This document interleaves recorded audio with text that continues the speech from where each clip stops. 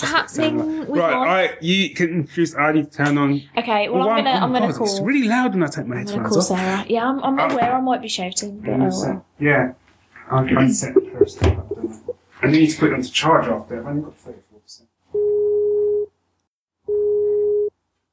Hello. Hey, hiya. That was a very tentative hello. It felt like does technology work? What's happening? I don't know what's going on. I'm new to this. Oh, it's fine. We can hear you, so that's all good. I'm getting slightly distracted at the moment, though, by the fact that Mike's about to video Barry taking his top off. So I'm not taking his top off. He's taking his top off. It's legitimately what's happening now. Hey, welcome to the show. It's already gone a bit bananas. It's very nice to have you here. I'm very excited because I feel like you might be the person that I get to talk about Rick and Morty about for like hours on end. Because it excites me. Yeah. I am legitimately getting distracted by all this t-shirt business. So while I'm getting distracted, do you want to tell people, the lovely listeners, who you are and what you do? Yeah, sure. I'm Sarah Grayley, and I've written and drawn Little People Superstar, which is a Rick and Morty spin-off comic that comes out on Wednesday. So, yeah, that's really soon. I really timed this badly because I was really hoping that the first issue would be out so I could go at it, but no. Sadly. Huh? Sorry, no, it's them pair talking in the background. What t-shirt have you got now, Barry? Oh, it's another Chewbacca t-shirt. There you go. Little fact for you. Come back, Barry. Gotta keep it consistent for the podcast. Yeah, for this completely audio medium. Hello, Sarah. Yes. Hey, Sorry about that. Just had to do a bit of mild stripping, apparently, for charity. Yeah, for charity. It's all for a good cause. What are you guys going to do when you need the toilet? 24 hours is a lot of hours. I've already sneaked off twice for 2 weeks, so it's fine. Yeah. I'm ruining the podcast magic, I'm sorry. Yeah. Questions. I've just realised I haven't been to the toilet yet. Yeah, I noticed that. I thought it was weird because I've been twice. 6 hours. Yeah? Well, I've studied with Bedouin monks and right. about how to sort of, clench and no one needs to know that. No one wants to know that. You started it. Did I? Yeah, a little bit. Did I? A little bit. Did I? A little bit. Okay. I'm sorry, you guys. Technically, it was Sarah who started it. Yeah, that's true. We'll let her off. Coming on your podcast, talking about the toilet. Yeah, what's that about? I'm sorry. To be fair, that's fair game usually with the parlour. But this is great because this is where I can take a back seat where you both tell me what the heck Rick and Morty is. Oh, Barry. Do you not know what Rick and Morty is? I have a vague idea because Stacey always has a go at me whenever I see about Rick and Morty and that I should watch Rick and Morty. And I always think maybe I should, but I don't really know what it is. It's just two random names. Okay, imagine if Doc and Marty from Back to the Future travelled through space and had adventures, but were also a little bit more gross than usual. And it's amazing. I would watch the heck out of it. Why didn't you sell it to me like that before? See, it's awesome. All you said to me is you need to watch Rick and Morty. What's that? Well, it's about Rick and Morty. Right, well, that doesn't really tell me anything. Sold. Yeah, well, telling me it's effectively like, Back to the Future, travelling having adventures, a little bit more in grossy. Space, yeah. In space. In space. It's Back to the Future in space. Yeah. In fact, is all you had to say. Really? Thing is, it's not my job to sell it. You know how you said you liked Community as well? Yeah. Like, it's half by one of those guys. I just feel like I'm wasting my life away. You've just not told me anything. I will definitely educate you in Rick and Morty business. Right. Maybe not tomorrow because we'll be tired and delirious and it'll probably confuse you. Okay. You're like, what's happening? Okay. It's good though. How many seasons have that been out? Only 2. So I can easily... Soon? This year? December-ish, I think, apparently. I'm excited. I'm very excited. So. I was going to ask you about this, actually, because I really want to know how you ended up getting involved with the Little Poopy Superstar comic, because that's awesome and exciting. Well, I do this other comic called Our Super Adventure. And, which is awesome. Me and my boyfriend. It is awesome. I'm sorry, I'm interrupting. I read quite a bit of it this morning, it was awesome. I really, because I really liked, because I've read a few of there were sort of online diary comics, and I wasn't sure to begin with if I would like that sort of type of comic, if you get what I mean. Like, I'm not usually into that sort of more autobiographical, that sort of stuff. Biographical, that's not even a word. Biographical. But no, I found that I really enjoyed it, because especially like when you're in a relationship as well, there's a lot of stuff that I do that, or I behave like that. So yeah, I thought it was fantastic, as you were, Stace. Or Sarah, she was talking. Oh yeah, she was. But yeah, okay, as you were, Sarah. Yeah, I did a Kickstarter to like collect 200 of those comics like last year, and that kind of like really took off. So I think I got like a lot more eyes on me, and my editor, Ari Yarwood, she kind of emailed me like out of the blue, being like, "Oh hey, I really like your stuff. Do you want to submit something to Oni Press?" And I was like, "Oh, do I?" But she was asking originally for someone to create her own, and I was like, "Oh man, I'd love to submit to Oni Press. I love your books, and I'm really enjoying the Rick and Morty series you're doing." And she was like, "Oh, I edit that. Oh, do you want to do something Rick and Morty?" And I was like, "Yes, please." So yeah, it just kind of came around from that. I originally pitched like a single issue for the main comic, and then they got back in touch with me and were like, "This is really good. We're actually thinking about doing a mini series. Do you want to pitch for that?" So I was like, "Okay."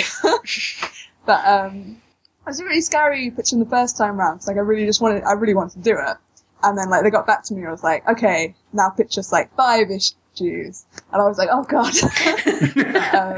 Yeah, like I'm so happy that it happened and stuff. But it's called like Little Poopy's Superstar, and I think when I got the email saying that like it was going ahead, like I kind of like I looked at my phone and I was like, I got poopy, like shouting it. Well, my boyfriend was on his headset like talking to his friends, so in the background they just heard me screaming poopy over and over again. Probably shouldn't admit that I'm really cool when I get comic work. Sorry. I was like, nice. yeah, nice save. Yeah, thank you. Yeah, I mean, yeah, that's the fun thing about working in comics is like I'm just really excited all the time. So it's good. I'm really happy to be working on Rick and Morty. But that's a great way to be, and I think as we've been sort of talking today, all of the comic creators that have come on, like people you've just said about our energy levels, but like your energy levels are like off the chart. Wait, whose? Mine? Yeah, all of yours, all the comic creator people. Don't sound surprised. Sorry. Because it's this sort of weird. I'm going to use a big word, dichotomy. Hey, ooh, get you. I know. Look at me. This is what happens when you have your first drink of the day. Yeah, what time? Oh, it's only 3:15. I know. 2, 3, It's just the passion for what you do, I suppose, is what I mean, is what comes through, which I think as a fellow creative person, I think is always lovely to hear. Yeah. I think you can see when someone's like really amped about the thing they're working on as well. That's really good. I would legitimately kill someone to work on a Rick and Morty anything. So, like, I've got no skills in the writing or drawing fields whatsoever. But I would murder someone. I'd be like, yes, please, give it to me. Okay. I tried really. I'm. yeah. Don't ever give her your address, will you? Do you know she lives in Birmingham? So there's terror. No, I'm kidding. No, I wouldn't actually murder anyone because I'm really feeble and a massive wuss. I tried really hard to get Justin Roiland on the show though, just because I had this like tiny little like daydreamy hope thing that I would like wow him with my vocal prowess, and he'd be like, "Do you want to come and do a voice in the show?" And I'd be like, "Of course I do," because this voice is, obviously perfect for that. I have very weird daydreams. Justin's voice acting is lovely, isn't it? Though. Yeah, it's like 1,000 angels. I do love. I don't know if you've watched like on the Series 1 Blu-ray. There's like a behind-the-scenes type documentary thing that's obviously weird because it's Rick and Morty.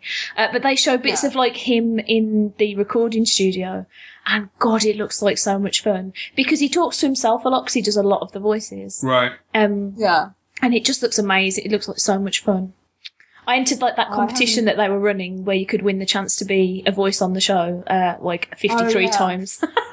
I wonder who won that. Is that some Canadian guy? I got an email that was like, hey, look at the face of the guy who's going to be in Rick and Morty. And I was like, oh, that's no. Is it you? I was just like, I don't want to look at it. Ah, bastard. And got really cross.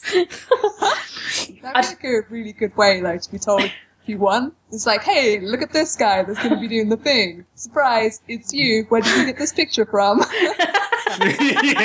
Yeah, surprise, a slightly sinister surprise, but surprise nonetheless. Oh, dear.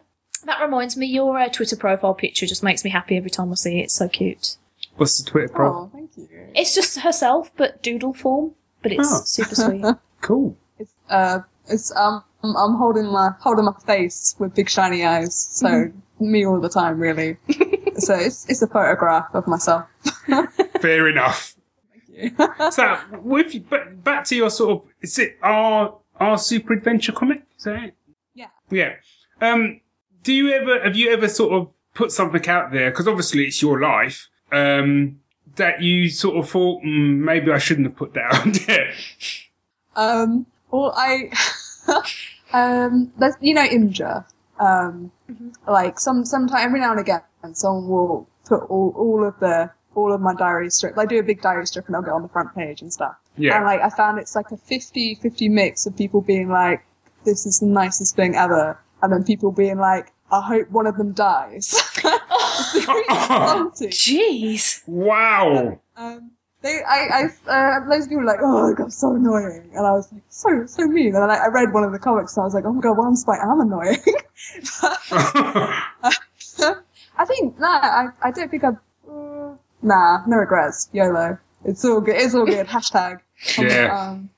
I nearly put a strip in the printed collection, that my boyfriend was like, nah. So, I replaced it with a cat comic. I've got so many cat comics. But yeah. Oh, because, see, I've watched so many comics now. I really hope I'm not get confused now. Do you do a comic where the sidekick can turn into 5 different cats? Yes. Yes. Awesome. That's, that was RentQuest? That's yes, yeah. Old now. Yeah, but it's because I was kind of going through your site sort of today and I saw it and I thought that is a genius idea. He turns into 5 different cats for no other reason that he turns into 5 different cats. I was just why not? It's like when I've been working on the Rick and Morty comic, I was like, I've got no cats in this comic. Kind of thing. I was like, that's new for me. But then whenever I'm working on it, I kind of look at like Mr. Poopy Butthole, which is if you're not familiar with Rick and Morty, that's going to sound really weird. Okay. Yeah. I feel better for that. Yeah, because I was thinking to myself, just nod and roll with it. It will be fine. But I always look at him and I'm like, nah. If there was going to be a cat character, I guess it would be Mr. Poopy Butthole. But yeah. I common themes in my comics are a team of 2 and cats. I'm good at that. Yeah. So I'm assuming you have a cat. I've got 4. Oh, you have? Oh. I'm not going to judge. I have a cat, so I'm not going to judge anyone who has any number of cats because I love cats. So it's fun because like I get a mixed response. Either people are like, "Oh, that is too many cats," or people are like, "Oh, I've got 8 cats," and I'm like, "Okay." Did they then drop a mic when they say that? I've got 8 cats. Boom. No, usually they get their phone out and they're like, look at my cats. And I'm like, yes. I wish I liked cats more now. I feel like I'm missing out on a lot of cat talk today. You're missing out on a whole, like, life. I was going to say life affirming experience, but if you've got a cat, cats aren't there to reaffirm your life. Yeah. No, they're not. You're there to reaffirm their life. Oh, are you still there? Yeah, sorry. Yeah, sorry. No, it's no, it's fine. I thought you started to say something and then stopped, and that's why I went really silent. Yeah. Sorry. I was just going to say cats are pretty great because they're low maintenance. That is true. Good company. I would always be scared though, because we get loads of cats just appear in our garden sometimes, and I'm just thinking, like, who do you belong to? Like, what wouldn't you be scared that your cat just like wanders off one day and never comes home? I would. Oh, mine are all house cats, but I've had some kids knocked on my door once, and like my cat was in the window, and they were like, "I think that's our cat," and I was like, "No, this is my cat." Like, I've got pictures of her as a kitten, I can prove it. So that was weird, and ever since, like, my boyfriend have been like, maybe we should just keep the cats in, like, let's not let them out. But I live in an area that's like full of cats. There's a cat with like a human face that comes into my garden all the time. I love that cat. I've already said earlier there's a cat who comes into, I won't say the whole story again, but there's a cat that comes into our garden that I've nicknamed Batcat because he looks a bit like Batman. Yeah. And I do believe he's there to protect the neighbourhood. So that's awesome that he's out there doing that for us. It's nice that he's protecting the people. Yeah, someone's got to. Yeah. Up to Batcat, yeah. I think the best thing about my cat, because his name's Steve, is the fact that when he walks past, and whatever I'm doing, he'll walk past and I'll just go, "All right, Steve." And in my mind, he looks back and goes, "All right, B." and then just walk and then ambles on quite happily into the kitchen. And then that's our relationship. Apart from when he sits on my lap and actually looks at the TV, and I feel like I'll be halfway through like an episode of The Flash or something, and he'll jump on my lap and we'll sit looking at TV on my lap. And I feel like I've got to go, "Right, well, Steve, what you missed is Captain Cold's back. I know you thought he'd gone to the other show, but he's back now in this one." And Steve is looking, nodding at me, going, "Oh, okay, I didn't realise, mate. I didn't know." So, I love Steve. Aww. That's adorable. The closest I've come is, because I'm not a big animal person, I'm like scared of most things that aren't me. And the closest I've come is to having like fish. And that they're not that, you can't be affectionate with a fish, can you? Because they tell you don't touch it. It's like scales might come off. And yeah, you can. We've got fish in the back garden that came with the house. Like the way you gestured with your head, then it seemed like you meant bathroom, and I was thinking, what? I know. I don't know. But there's a real kind of battle of wills in the garden, you see, because obviously fish, cat. But Steve will go out to where we've tried to fence it off, and Steve will sit there looking at the fish, and the fish just dive down further so he can't get to them. And it's almost like the fish are going like, "You want some? You want some of this? You can't get to me. You can't even swim, mate. Do one." So sometimes it's quite funny because I'll go out in the garden and watch Steve looking at the fish, and the fish are looking at Steve, and it's just this whole circle of life thing going on right there. Yeah. How have we ended up talking so much about cats? I don't know. Change the subject, Stace. Rick and Morty. I don't know. Oh, do you know what? I probably shouldn't start talking about Rick and Morty. Yes, you should. So I want to know more about this show because you've sold it to me completely wrongly for years. So actually, I'd like to hear some discussion about Rick and Morty. Well, the main question I've got really is to do with like how you felt about, when you get the job, I imagine it's amazing, but weren't you like a tiny bit daunted, like, "Oh shit, it's Rick and Morty"? Because I would. Wait, you went a bit crackly. Did you say, was I daunted by it? Yeah. Because it's because Rick and Morty are like a big deal. Like, that's amazing. Because I really like Zach Gorman and his writing and his drawing. But because he wrote he wrote the first run of the Rick and Morty comic, and I was kind of like, "Oh shit, it's so good." So I kind of I was rereading them while I was trying to write, and I was like, "No, I can't look at this." So but yeah, I mean, it was really scary originally, but I think after I got the scripts done, I was like, "Nice, now I just gotta draw it." And then drawing it, I was like, "Oh god." But, I'm actually right at the end of it now, so I'm just doing the inks on issue 5. So and Mildred Lewis colours it. So once I've done inks, I'm like done on it, which is crazy because it comes out in like how many days away Wednesday is. Yeah, I mean it's been a roller coaster of emotions, but now I'm right at the end. I've been sent a bunch of the first issue and the variant covers. So I've seen it in person and stuff, and it's like a real baby. So yeah, I mean, I'm at the point now where I'm just like, yeah, did the thing, yeah. You're all cool. You just walk really slowly into rooms now and go, yeah, that was me. I did that. Yeah. But yeah, no, it's just it's weird. Because I love Rick and Morty so much, and I'm a really big fan of Dan Harmon. I listen to his podcast, Harmontown, and Community is amazing. So it's been just working on Rick and Morty has just been ridiculous to me, and I'm just really excited about it. Sometimes you tell people and they're like, "What? Oh, cool," and I'm like, "No, you don't understand." You want to grab them by the arm and drag them back. No, I don't think you quite understand what I just meant. You get it. Rick and Morty. But yeah, no, it's weird. I think everything that I'm doing is I just feel so emotional about comics. I can do anything about comics. I'm really amped about it. So it's kind of weird sometimes. Where I'm like, yeah, I'm doing this thing, and usually I can only tell my mum because it's all the things I'm doing is secret. So I'm like, Mum, I'm doing this thing, and she's like, oh, that's awesome, and I'm like, no, get more hyped. Get more hyped. See, for me, that would be the cue for me to give my mom all the Rick and Morty DVDs and stuff, and just be like, right, read up, and then phone me back when you've watched all of those. We'll come back to it. What you want, Sarah, is when you walk around, is you want a hype man, from the wrestling shows, just to walk around with you. So when you go, no, this is what I'm doing for Rick and Morty, and people will go oh, that's lovely. And when they go away, the hype man goes, no! No!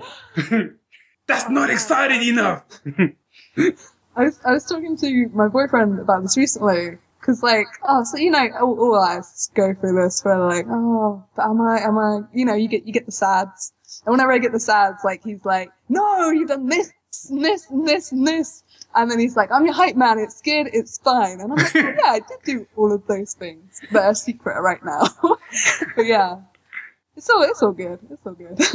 See, my wife has a great motivational technique, which actually works very well from a creative point of view. So I'm always in my own head, always going, I'm rubbish, I'm not very good with stuff, and I can't write, and she'll let me go for a specific amount of time, which changes. Yeah. That's important. It changes. Sometimes it's a day, sometimes it's a week, sometimes it's a month. And she'll suddenly turn around and go, right, either do it or don't do it. But if you don't do it, stop fucking going on about it. And every single time without fail, I get up, dust myself off, and I get back to work. It works without fail. I mean, she's quite harsh, I have to say. But I always remember when she read my book, I wasn't even in Northampton. I was in a completely different part of the country. And she texted me when we were driving home to say, I've just read your book. And she never reads my stuff normally because she doesn't want to, make me feel like I've got to ask her every 5 minutes, what did you think? What did you think? What did you think? And we were driving back and she texted me to say she'd read it. I made Dave stop the car and I said, she's read Fallen Heroes. And Dave looked at me and was like, what are we going to do? Suddenly it was a joint problem for him as well. What we're going to do? I was like, I don't know. Do I text her back? He's like, I don't know, mate. And we sat there for 10 minutes trying to reason out what my response was going to be. I did text back in the end and kind of said, I literally text back to say, oh, I'm on my way home now. Yeah. X.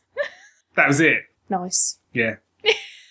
And did she reply back, oh, it's the best thing I've ever read? Sorry? Did she reply back, oh, it's the best thing I've ever read? No, she said CC X. And then Dave went, well, that's not Dave was like, well, that's not a response. Yeah, well, I know that, mate. Do you know what I mean? But, no, she did like it, so it was all good. Oh, that's good. Yeah. No divorce is necessary. we weren't married then. Oh. So we may never have gone married after. Happy days. See, I almost wish I wasn't doing it so I could actually go and check out the first episode of Rick and Morty. We can easily sort that out for you pretty much as soon as this finishes. That's not a problem. Okay. How many hours is 2 series of Rick and Morty? I feel like it's you could probably do it pretty quick. Just don't go to sleep at all. Just keep this marathon going. Right, okay. You can complete it. 2 years later, we're still going. I'm not going to argue with that, to be fair. Yeah. It is good. 2 years later, and I'm literally a talking skeleton. I watched like 4 episodes of it last night. So. What, Rick and Morty? Yeah, I did. Right, I asked this question about, what was the other show that I hadn't seen? That we were talking about earlier. Oh, don't ask me to That you said was only things. Adventure Time. Adventure Time, yes. Right, so, how long is Rick and Morty? Is that same sort of length? Then, is it? Like 22, 25 minutes-ish. And how many episodes are there in a season? Oh, less. Like, I think there's 10 in the first I season. could do Like, that in my sleep. or is it 12 in the first? Oh, I forget. Around 10 Right. for both. But it amazes me if you'd said, so here's what you could have said, okay? Rick and Morty by the creator of Community. I'm in.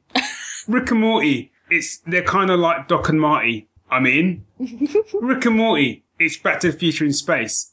Where do I sign up for this show? You should pay more attention to And it. instead, I got, it's Rick and Morty, you should watch it. Why? Because it's Rick and Morty. It's Rick and Morty. It's funny and stuff happens. You didn't really say it just like that, to be fair. We've already discussed how terrible I am at selling things, though. Because I'm just like, ooh, isn't it good? And everyone's like, well, I don't know, I haven't fucking seen it. Yeah. This is great. You should watch this. Right. I think if you were going to start on anything Rick and Morty, possibly not Little Poopy Superstar, because you will just be like, what is this Mr. Poopy Butthole? That's not the first episode, though, is it? No. Okay. That's like Yeah, serious. because that's just freaking me out on a whole other level. There's no actual poopy buttholes involved, if that makes you feel better. Strangely, it actually does. Although there is a butthole ice cream parlour. There's a what? A butthole ice cream parlour? All the ice cream comes out of buttholes. I don't remember that. It's in the It's a trap, Sarah. Don't fall into it. She's making shit up now. It's in the second interdimensional cable episode. It's when Jerry gets like shot to buggery, he wakes up to an advert for a butthole ice cream parlour. Barry's face. Oh, I'm sorry.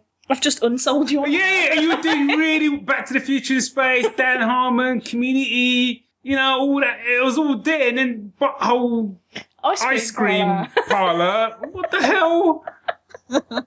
It makes sense in the context of the episode. Right. It's fine. Don't worry your pretty little head about it. It's fine. But I am, and I can't get that vision out of my head of people going, I'd like a butt ice cream, please. How's that even? No, you don't buy a butthole ice cream. Duh, it gets dispensed from a butthole. That makes it so much better. I could just about get behind someone getting a butt-shaped ice cream or something. That's actually quite funny. But ice cream pouring out of someone's arse, that's not funny. That's not It's funny. really fucking funny. I'll have chocolate flavour, please, because that looks like shit. No! It's just, no. Honestly, if you saw the episode, you'd understand the Would weirdness. I? Werner Herzog's in that episode, and he does quite a long monologue about penises. I've lost him, guys. I'm sorry. I love you, Barry. Yes. I'd ask another question. I'm lost now. Oh dear. Well, what got you into comics in the first place, Sarah? Don't say buttholes, please. Or ice cream. Or ice cream, yeah. Well, obviously, both of those. I've been reading comics as a kid. I probably through Sonic the Hedgehog. Like, I had a Sega when I was 6. And I was like, I just really, really love Sonic the Hedgehog. So when I saw this, like, a Sonic the comic, I was like, get me that. I need that. And I remember, like, reading it, and my dad was like, you know that people drew that, right? And I was like, what? It wasn't magic. So, yeah, like, for some reason, 6-year-old me thought it was just printed out like that. But yeah, so then I realized I could make my own comics and stuff. So I made a lot of comics when I was, like, really young. I used to do that thing where you use a duct tape on both sides of the paper so it bled through. Nice. Yes, I did. It's a learning experience, but yeah, I was like really into comics, so then like Red Beano and what have you.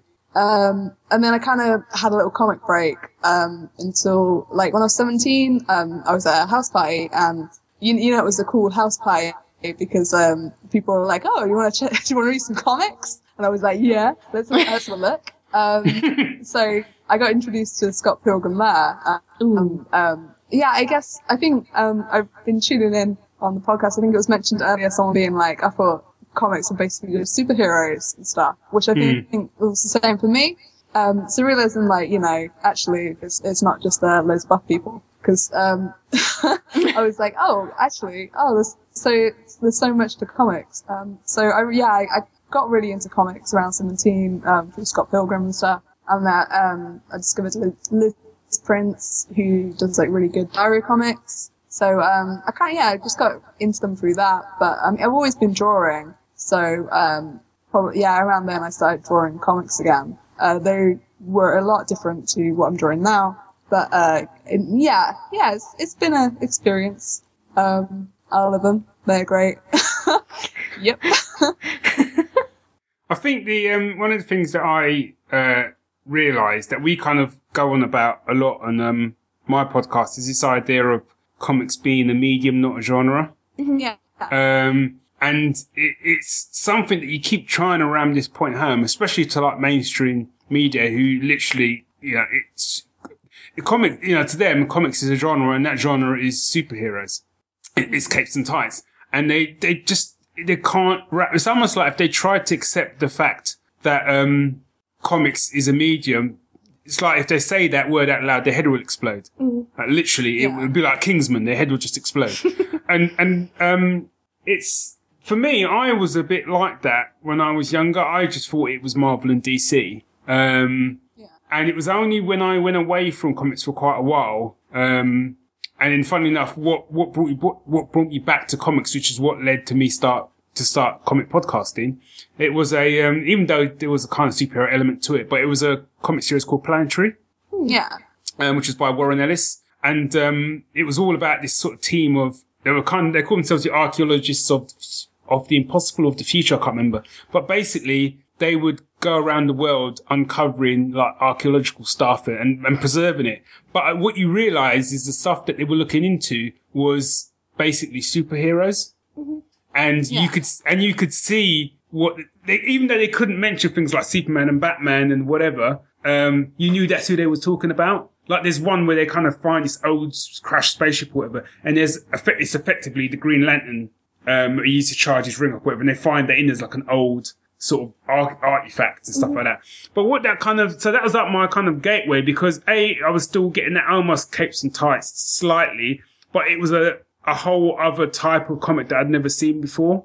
And that kind of made me go looking for other ones. I was like, what else is out there? And the more I kind of explored, the more I then suddenly realized, this isn't just superheroes. This actually is a medium of different genres. And I think with probably much more so than in many ways, many other medium is we're still inventing new genres, almost like on a sort of yearly basis. There's comics that are coming out which don't fit into what we perceive to be like your standard genre, like comedy, drama, action, adventure, whatever.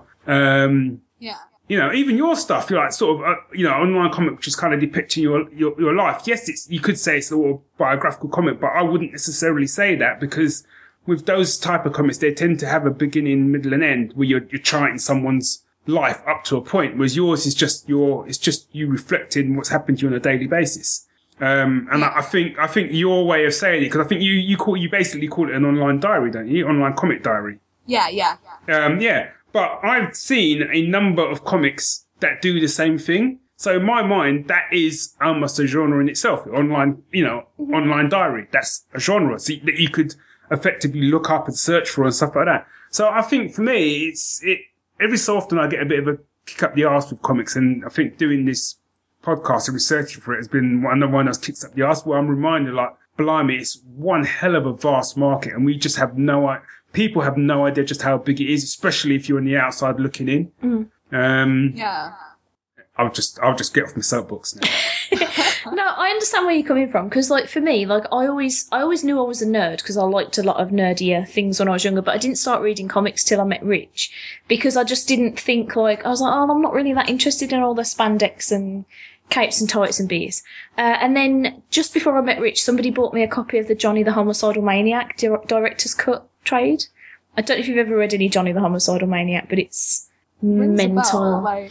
It's by Johann Vasquez. That's the one. The guy who did Invaders him, and it's insane and it's amazing. And I mean, there was one strip in there that almost had me crying laughing. That was just like a 1-page strip about this guy like on a date with his girlfriend at a restaurant, like a really fancy restaurant, and he's sort of sweating and looking a bit uncomfortable, and she's like blah blah blah, date blah blah blah, and he's like looking steadily more uncomfortable.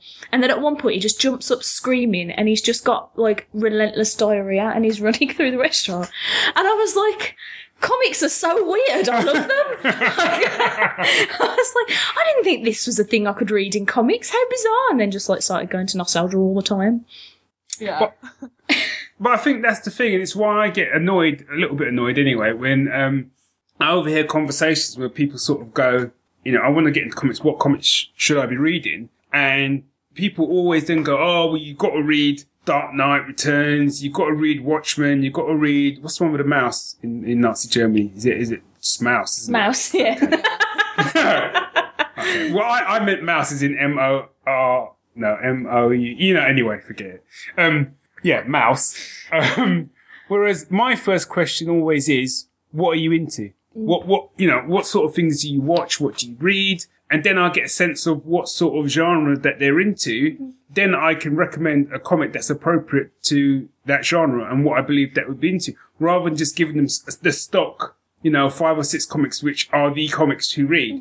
I don't think that's the right way to do it, because I know people that they've been recommended Dark Knight Returns, read it, and never read another comic.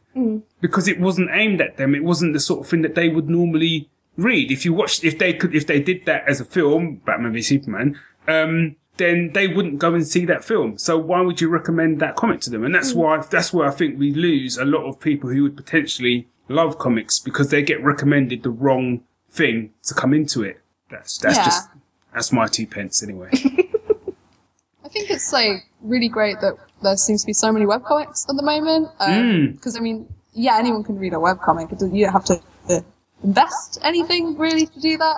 So, there's such an array, like this, so many different webcomics out there. So I think that's like a really cool way to get into, reading comics as well, which is like something maybe that wasn't so common. I don't know how long webcomics have been about, like 5-10 years ago.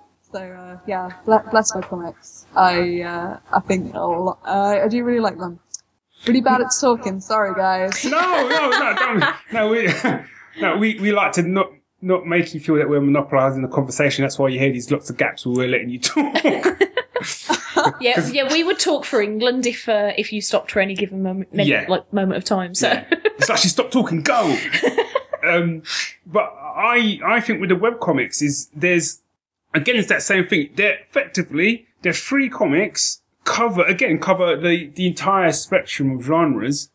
That is a great place. And you're right, Sarah. It's a great place actually to, in many ways, rather than say to people, go and read, go and pay money to like get these comics, go into a comic shop. Actually go, what genre are you into? Well, I'm into this. Right, well, start with this webcomic, because actually that fits your genre. It's free. You can just read it. And then if you like it, that maybe there's a printed version of it, or that will give you your kind of little route in.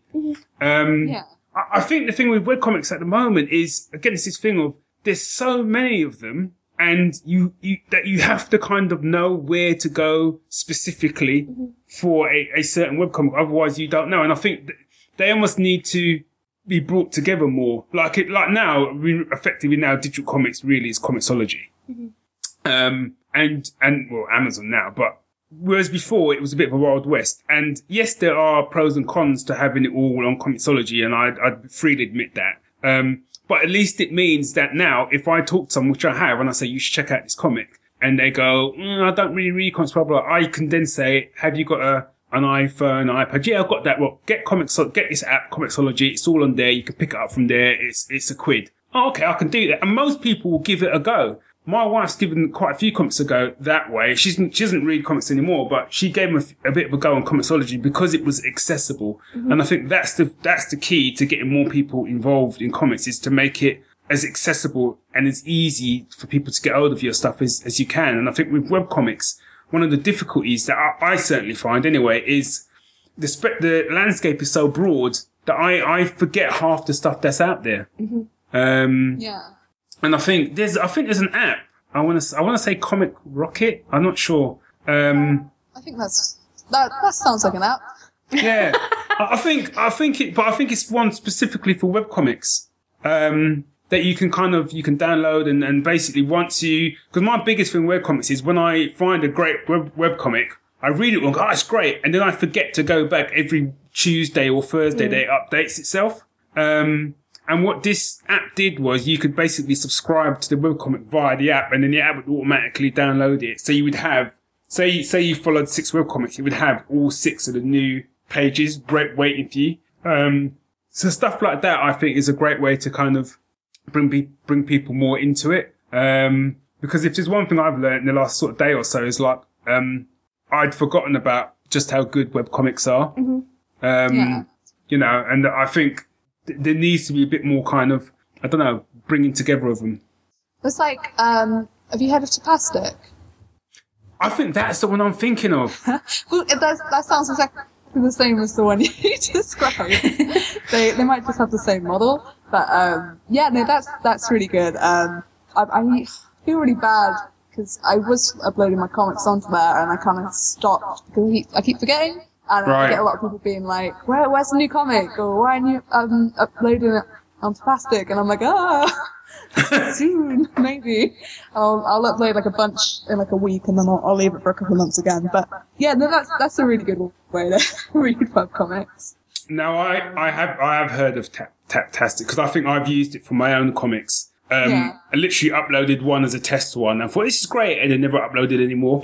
Because I am rubbish. So, yeah, I think like I've been a bit bad at reading webcomics lately. But they were really good for getting me like more into comics and invested in comics and stuff. And also like, I mean, doing comic shows is where, you know, you meet everyone in the UK scene. But like webcomics as well, it's like you could read everyone's comics online like before the show and then pick up like the actual book in person, which was really cool.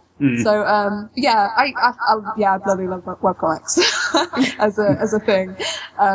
Even though I'm not really reading that many at the moment, but, I mean, at the moment I'm buying physical copies now, which I'm not reading either, I'm just buying them apparently. So, a thick, pile waiting for me. Yeah, I've got a pile of things that's stuff that I buy at Thought Bubble that I haven't read yet. Yeah, from about 3 years worth of them. I'm awful at that because every Thought Bubble, they always have the Cineworld guys who have a stand. And for people who don't know Cineworld, is they do a lot of European comics.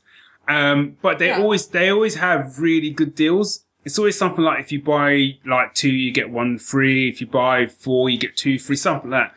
And they're very knowledgeable. And sort of going back to what I was saying about asking people what they're into. The first time I went up to these guys and was talking to them, I said, I'm interested in trying some European comics and stuff like that, but I don't know, I don't know what to get them with it. And they said, what's the sort of stuff you're into? I said, well, I really like pulp adventure, I like adventure stuff.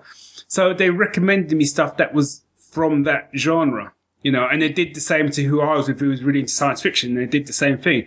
And every comic that I bought from them, I really enjoyed. So the next time I saw them, I went back again and picked up a couple of the newer trades of the stuff that I was already reading. But then I said, I quite like Westerns and I quite like I said, I'm really into the occult. I like sort of occult stuff. I went, but he said, do you like Westerns? I went, yes. Well, this one is basically this team of like cowboys and they investigate the occult. I was like, right, well, I'm there. I'm there. And I think that's the sort of trick I think that I know when I'm behind the table on the other side, I try to do is rather than just telling people this is what my comic's about or this is what my book is about, I will kind of say, well, you know, do you like stuff that's pulp adventure? Do you like stuff like this? And if they say yes, I go, right, well, what this is blah, blah, blah. Because I think 9 times out of 10, if I say, well, you know, do you like pulp adventure? And they go, no, I absolutely despise it. Okay, move along. Move along. This book is not for you. Nothing to see here. Throw a curtain over my stuff. Keep moving, you know. But that's the trick. Do you do a lot of conventions, Sarah? Yeah, I do. I was about to say, like, talking about Thought Bubble, I'm a guest at Thought Bubble this year. Just doing Boom! Look at you! All highfalutin. Look at you, all highfalutin. I know. And I was a guest at Glasgow Comic Con last weekend. That was pretty cool. That's one I really want to go to because it sounds like it has a Thought Bubbly kind of vibe, and I love Thought Bubble. Yeah, like I love like conventions in Scotland generally because like everyone is into comics there. Like the atmosphere is great. So yeah. But I'm going to San Diego Comic Con. Not this week, but next. Oh, are you? Wow. As an exhibitor or as a visitor? I'm doing a bunch of signings and panels. Wow. So, Holy crap. I'm Onipress's guest, I guess. Right. But, I'm really pumped, but I'm also a bit overwhelmed because San Diego Comic Con looks really huge. Have you ever been before? No, but I've been reading up on it, and it just kind of sounds like you have to do a lot of queuing. Like some people are like, oh, if you really like want to go to this thing, you got to queue up the night before, and I'm like, what? But I don't think there'll be I don't think you have to queue a lot for me. I'm doing like a signing like Thursday, Friday, Saturday, and then I'm doing a panel on the Sunday. So right. That's going to be wild. But yeah, I'm just really excited to go because I've never been. What's the panel? I think it's called Monster Battle Time. I think it all comes back to buttholes. I know. I thought I'd done such a great job steering away from it, getting sort of like real deep, talking about web comics and future comics, and suddenly we're back with arseholes. Wait, what? I said. What did you think I said? What did you say? Monster Battle Time. Oh my god! Did you think I said Monster Bumhole? No. Butthole? I thought you said Monster Butthole Time. Yeah. To be fair. I would not go to a panel called that. Yeah. To be fair, that was what Stace translated to me as, which was Monster Butthole Battles. No. Sorry. Sorry, Sarah. As you were, ignore the whole butthole battles thing. Most of my comics, they feature a lot of butts in them, so it's an easy link to make. Right. Working on Little Poopy Superstar has been great. Just telling people like, oh, I work on this comic called Little Poopy Superstar, and it's about Mr. Poopy Butthole, and everyone's like, nice. But just tell them my nan, like, hey. Yeah, it's gonna be good. And I'm at other conventions this year. I'm at MC. I'm gonna do all the MCMs I can, but I guess the tables haven't gone up yet. So, yeah. So, if you could only go, so if you kind of fast forward to 2017, if you could only go to one convention, what convention would you pick and why? Oh, easily Thought Bubble, if we're staying in the UK. I mean, I haven't really I want to do, like, shows abroad. I really would like to do SBX. But I mean, Thought Bubble is, like, my number one convention, I think. It's kind of like a end-of-the-year party, and everyone that I love goes, and so many, like, talented people. So that's definitely the convention that I buy all my comics at as well.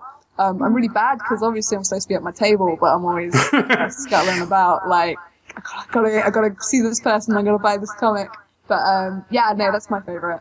It's like a big party with all my comic friends. So, I love it. It is good. Yeah. I mean, I'm not going this year to Thought Bubble. No, that's not allowed. I know, I can't. That's not allowed. I've been every year for the past, 5 years. And people have to, peel me off the dance floor at that party because I won't leave. Yeah. Of which I've been one of those people, I'm sure. Probably. Yeah. Bless you. I love dancing, guys. I'm shit at it, but I love it. No, I can definitely relate to that. I was friends. Huh? No, you go. So, oh gosh. I was going to say something really embarrassing. I think you should talk. No. See, now that you said you that, have to say it. I'm going to say it. No, Sarah, you go ahead. You take your time. We'll wait. Okay, I'll talk about the really important thing. I was throwing some shapes on the time. that was it. I got chanted off the Thought Bubble dance floor last year because I don't. Were you there last year, Sarah? I crashed. Like, I'm trying to be better at it because I usually drive up in the morning of a show to do it. So I end up getting like up at like 5 a.m. or 4 a.m. or something. And I do the convention and then I'm like, yeah, I'm going to go to the after party. And then I'm like, haha, I'm in the hotel. I'm in bed. So that's what happened last time. But I want to believe that I'm going to make it to the party this year. I think you should. But yeah, no, I missed it. Last year I was in the middle of the dance floor and all the music stopped and the guy who was DJing, and I think it was Anthony Johnson at the time, stopped everything to say, is there a Stacey Taylor on the dance floor? And I was like, oh my God, someone's done like a shout out to me or I've won the lottery or something, because I was a bit drunk, so I thought it was going to be something exciting. And he said, oh, one of your friends is outside, he's really sick, you need to like sort him out. Aww. I was like, oh, and the whole dance I was chanting, Stacey, Stacey. And I was like waving from the top, like, yeah, I'm just going to go and pick up my dead mate outside and see you later. Not quite how I envisioned this working. No, if I ever got chanted on a dance floor, I was hoping it'd be for something other than your friend's a bit of a mess, but... Yeah. Oh well, it was nice while it lasted. I felt a little bit famous. You were famous for that. Sorry. I've just noticed we've sort of come up on our time now, and I didn't even get to talk to you about Sonic the Comic, which is the band, which is very exciting. Yeah. But, yeah. Got a minute. Got like a minute. Well, I was going to ask originally where the name Sonic the Comic came from, because when Googling it, it just shows you actual comics about Sonic the Hedgehog. But now I realise your insane love of Sonic the Hedgehog comics is possibly why. Yeah. we named it and we didn't really think about it, and now we're like, oh, it's going to be hard to Google us. But, it's for, me and Steph, who also plays in Sonic the Comic, both really think Sonic the Comic is tops. So we were like, yeah, let's name our band after it. Let's do that. I'm always a bit jealous of people who are in bands, because I am a person who would absolutely love to be in a band.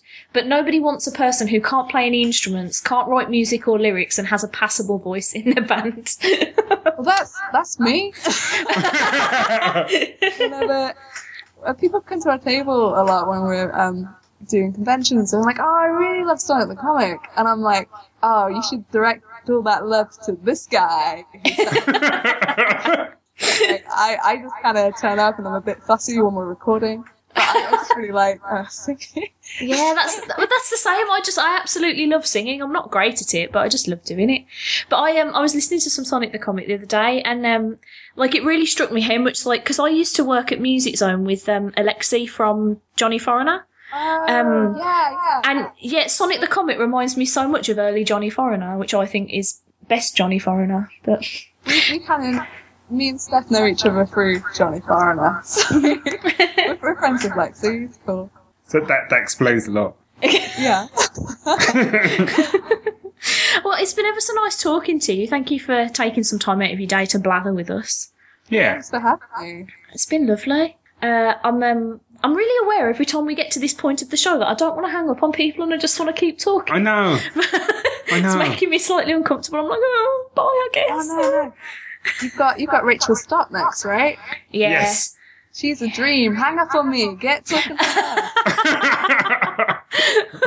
Well, thank you so much, and hopefully we'll speak to each other on the Thought Bubble dance floor. Of course. Because I'm holding you to going to There's that. no talking. The first rule of the Thought Bubble dance floor is there's no talking in the Thought Bubble dance floor. Just dancing and Just cutting dance. shapes. Yeah. Cutting rugs. Well, cool. I think that's us going then, isn't it? Thank you very much. Bye, Sarah. Bye. Now, that was I was geeking out a little bit, trying to calm myself down. Social media guy's gone. Yeah, he has, and Rachel doesn't seem to have appeared yet. I'm a bit concerned because she did pre-warn me that she's actually at an event at Doctor Who Day. Oh, is she? And she was going to try and find a spot with some Wi-Fi. So she may be having Wi-Fi times. I don't know. That's good, because then that means that we've got time to have a bit of a chat. Do a competition maybe, because we still haven't done one yet. So what do we So like? we've got we've got loads of prizes. The prize bag. Yeah, the prize bag. So what we could do is we could start with the who's just sent you a message? I don't know. Oh, it's Rachel Stott. Ha ha ha ha ha. So yes, Go on. we're doing so we're doing competitions. And what we're going to do is make it nice and easy. Give you a nice and easy question. Answer the question on Twitter, and then probably what we'll do is the first person who gets the question right, we will give you a prize. I think for this time around, because I haven't got the list of prizes to hand, it will be a surprise prize. I can remember. Should we do the? Should we? No, let's not do the Bevis Musson prize because he's going to be on late. So Yeah, we'll do do that it. Well, then. yeah, do it when he's on. What else? could do the, the Improper Books prize. Yes, in proper books. Yeah. Oh, they're good though, aren't they? There's a load of cracking graphic Yeah, novels we've there. got some porcelain. We've Yeah. got Night and Day. Is that the Choose Your Own Adventure one? Yeah, which is awesome. Yeah, it's amazing. Mulp, which is an anthropomorphic pulp adventure With mice. with mice, which is awesome. I've read the first two. I've read the first one. I haven't read I might read the second one before we send it to the winner. Because we've got 1 and 2 of or them. Stace might magically win somehow. But yeah, they're awesome. If you liked Granville, Granville? What's Granville? Which is by Brian Talbot, which is Granville. If you liked Mulp, then you should read Granville. Then you'll love this. You'll love this. Mm-hmm. So that's what we've got up for grabs. This is our first comp. So we expect a good response. Yeah. We just need a question. Don't look at me like that. I haven't got one. I have. Yeah, We're going to go do a continuity question. Ooh. So this is a continuity Keep question. paying attention. So at some time today, I told a story about me going on a hunt for a mythical creature. What was the creature? Ooh. People like to be paying attention. So to repeat, at some stage today, I revealed that I went on a hunt as a teenager with other teenagers for a mythical creature on our local council estate. Doesn't sound quite as cool that way. No, you've embellished it and made it worse. I know. What was the mythical creature?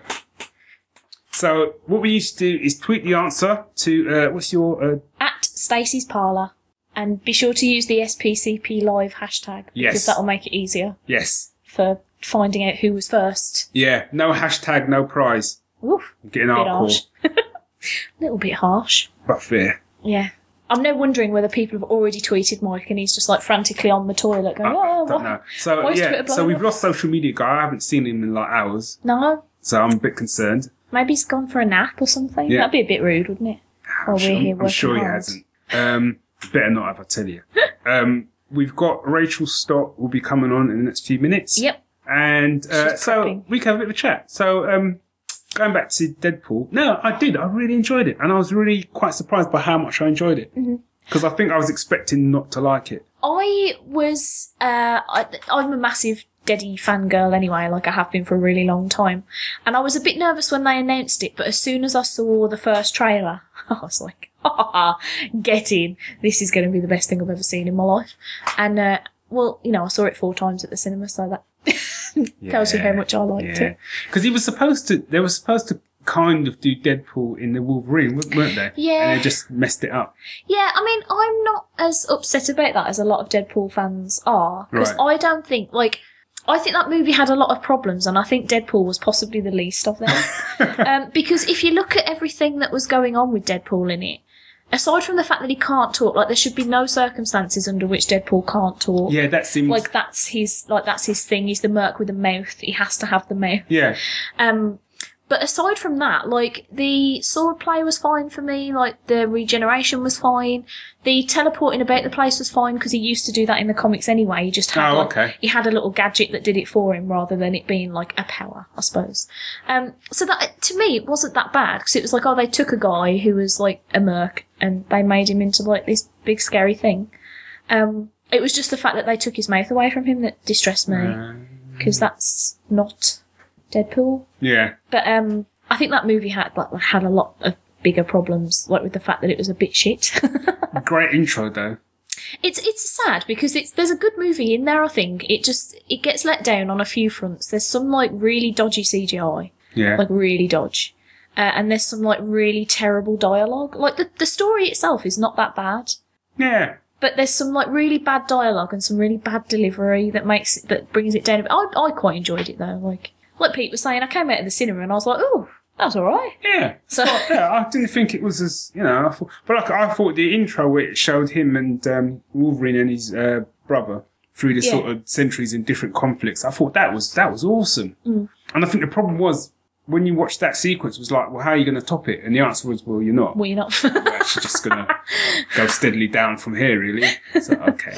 And I saw the third Wolverine film, which I thought was okay, other than the fact I fell asleep. Yeah, you told me about this recently, and I was yeah. thinking, Barry. I fell asleep when I woke up. He was fighting ninjas on the train. I was like, what have I missed? This is the problem with that film, is that it takes like a good hour to kick in. Yeah. And it's really annoying because once it kicks in, it's actually a genuinely good movie. But up till that point, it's just like, oh, when are you going to fight something? Yeah. Do a sneaked. And it's also, I suppose it's that thing, isn't it? I mean, he's lived for a long time, so I guess that's the thing. But I'm kind of like, oh, what's the angst about, dude? You're indestructible. You know, you can't die. You regenerate. Crack open a cold one and chill out, man. But that's where the angst is, isn't it? Is that, everybody you know and love has died or gonna but, die. But also it means a lot of Green. people you don't like eventually are going to die. And you can do a dance on their grave. Yeah. Do you know what I mean? There is an upside. That's all the next I'd love mini-series to- of Wolverine. Yeah. Him just dancing on his I'd enemy's love to see graves. someone do that, like someone's immortal and there's someone they work with and it's like, you're just giving them a hard time. So that's okay, because in 30 years' time, you'll be dead. I'll still be rolling along, bitch. Do you know what I mean? Maybe that's a bit far. A little bit harsh. Oh, here we go. Was she supposed to... Oh, I answered that. That was weird. Hello. Oh, hello. hello? Hello? Hello. Hello, I can hear you. Can you? I can hear you. I can hear you guys. Hey! Rachel, hello. Hello. Can you hear weird background sounds? A little bit, yeah. Yes. I was just going to say ambient noise. No, I like it. It's good. Yeah. It feels Oh, a bit it's lonely like in this kitchen. It's all a recording, really. I'm just at home pretending I leave the house. See, I suddenly feel like I'm in an episode of like Friends, and like suddenly Ross is going to walk in or something.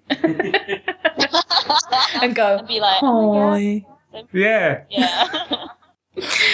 So I understand. Like right there. Oh, what? What? Oh, am I on the like right now? Yeah.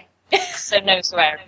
Okay. Oh no, you can swear all you like. We've Oh sworn no, since the start. wouldn't worry. But we've long since burnt that bridge. Yeah, I made a slight thought in my head that I wasn't going to swear until after midday, but failed almost instantly. So I like Yeah. that's your watershed midday. yeah, No. yeah. All the kids are in bed, surely. we literally burnt the watershed to the ground at about 9:20. Which is Yeah, nice, we 'cause did. It's full of water, but it's gone. That thing And- is charcoal. It is ashes on the wind. That sounded really poetic. It did, didn't it? Yeah. Because I've been drinking whiskey, it always brings out the poet in me. Are you enjoying it, by the way? This black cherry Yeah. business. It's good, eh? Yeah. Sorry, You know, Rachel's here as well. I do know that. Yeah. I was going to say, won't that make you sleepy? 'Cause I know if I drink, it makes me fall asleep. Like, in about an hour, aren't you guys going to be like, oh, you just entertain yourselves listening to the podcast, no biggie. Pretty much. Well, I'm hoping what will happen is it will take me through a kind of slightly aggressive phase where I will just get really aggressive about TV shows I don't like and stuff. Then I'll come at the end and I'll start evangelizing about stuff I do like, and then I'll probably pass out for maybe 10 minutes or so, in which time Stace can riff for a little bit, maybe do a bit of soft jazz. And then I'll wake up and I'll have my second wind and everything will be good. And no one will even know that that's happened, other than the fact I've now described everyone in detail what is going to happen. Well, the other problem you're having there as well is you're not taking into account how much I might fall asleep. Nah, she's going to be fine. She looks wide awake. Just hear, like, ambient soaring sound. That sounds good. And the guest at the other end going, hello? Hello? Hello? Yeah. I'll start making soothing noises for you. Like sounds of the ocean. Yeah, I know. So, this coffee shop, has it just had a nuclear attack or something? Because you sound really crackly. Oh, shoot. I mean, it is in, like, a bunker, because you never know when the nukes are going to hit. But I'm really sorry. I could go and find better Wi-Fi. That's helpful. You could try. I mean, I'm not going to hassle you. I can understand you, so. Yeah, we can understand. We can understand you. We can understand you. It's No. not You're like, slightly more than it would normally if you were coming in clear. No. Oh, dear. No, it's good though, because I know that if I'm making noise, I'm causing you pain, which is good. It's because what I hear is crackle crackle insult, and then crackle crackle insult, which given the last time we actually did any kind of semi podcasting together, Rachel, is pretty par for the course, really. Yeah, I was gonna say, I'm not even saying words. I'm just going. Oh. Motherfucker. Yeah. Is there a dramatic history here that I should know about? Yeah, Dave and I did a load of panels for the ICE comic convention last year, of which Rachel was on, along with the other Rachel Smith. And effectively, Don't forget yes, the other Rachel. you're the other Rachel. Yes, you're the original. Yes, not the other. Anyway, but see, basically, what she's just done there was what Dave and I had for half an hour. Just constant Which- interruptions. Yeah, constant interruptions. It ended up with Dave and I effectively handing the entire interview over to the two Rachels who then interviewed us, and we swapped chairs and everything. The video is on YouTube. Yeah. And then they proceeded to go through our stuff and insult us in front of everyone. So, yeah. Happy days. So, you know. I feel like you're more relaxed with yourself as a person since we did that for you. So you're welcome. Yeah. So when I saw that your name was on, I was excited. I know, like you had regret. Yeah. A huge tiny mistake. Yeah. I was thinking, how long can I go to the loo for at 4:00 precisely? You're not allowed to go to the loo at all now I know, until Rachel's I know. gone, because then it will look suspicious. You know, that's part I think would only give you money if they knew that wasn't going to happen. So I understand that you're hanging around in a coffee shop at the moment because you're off gallivanting doing fun Doctor Who Day things. Yeah, I am. So I'm just like, I've just come from signing at Forbidden Planet. It's nice. And then, Cool. yeah. And for once, didn't forget to take my name tag off, which happens a lot. Is that in case you're walking down the street, you can sort of point to it and go, yep, that's me. I know. Yeah, right. exactly. Check it. You don't even need a name tag. You know who it is. What you should have on the back of your T-shirt, it should say, that's right, it is me. Like that. I always, when they used to do adverts in the back of comics in the 60s. Oh no, my phone's going off. Hang on. Oh my god, that's Doctor Who music. Okay, that's my sister. I hope it wasn't an emergency. Because when she phoned me like an hour ago, I picked up and I was midway through conversation with someone, so I was going, blah, blah, blah, blah, blah, Doctor Who, blah, blah, blah. And she was like, ugh, I knew I got the right number, but I picked up and just said, Doctor Who. Oh, right, my sister says I need to ring her back. Hang on, sorry. No, I can That's carry on okay. and pretend that I'm not WhatsApping at the same time. If you want to call her back, that's okay. If it's a thing. We'll still be here. No, I'm just thinking that, like, I'll end up phoning her and she'll be like, oh, I bought these shoes and I don't know if they're nice.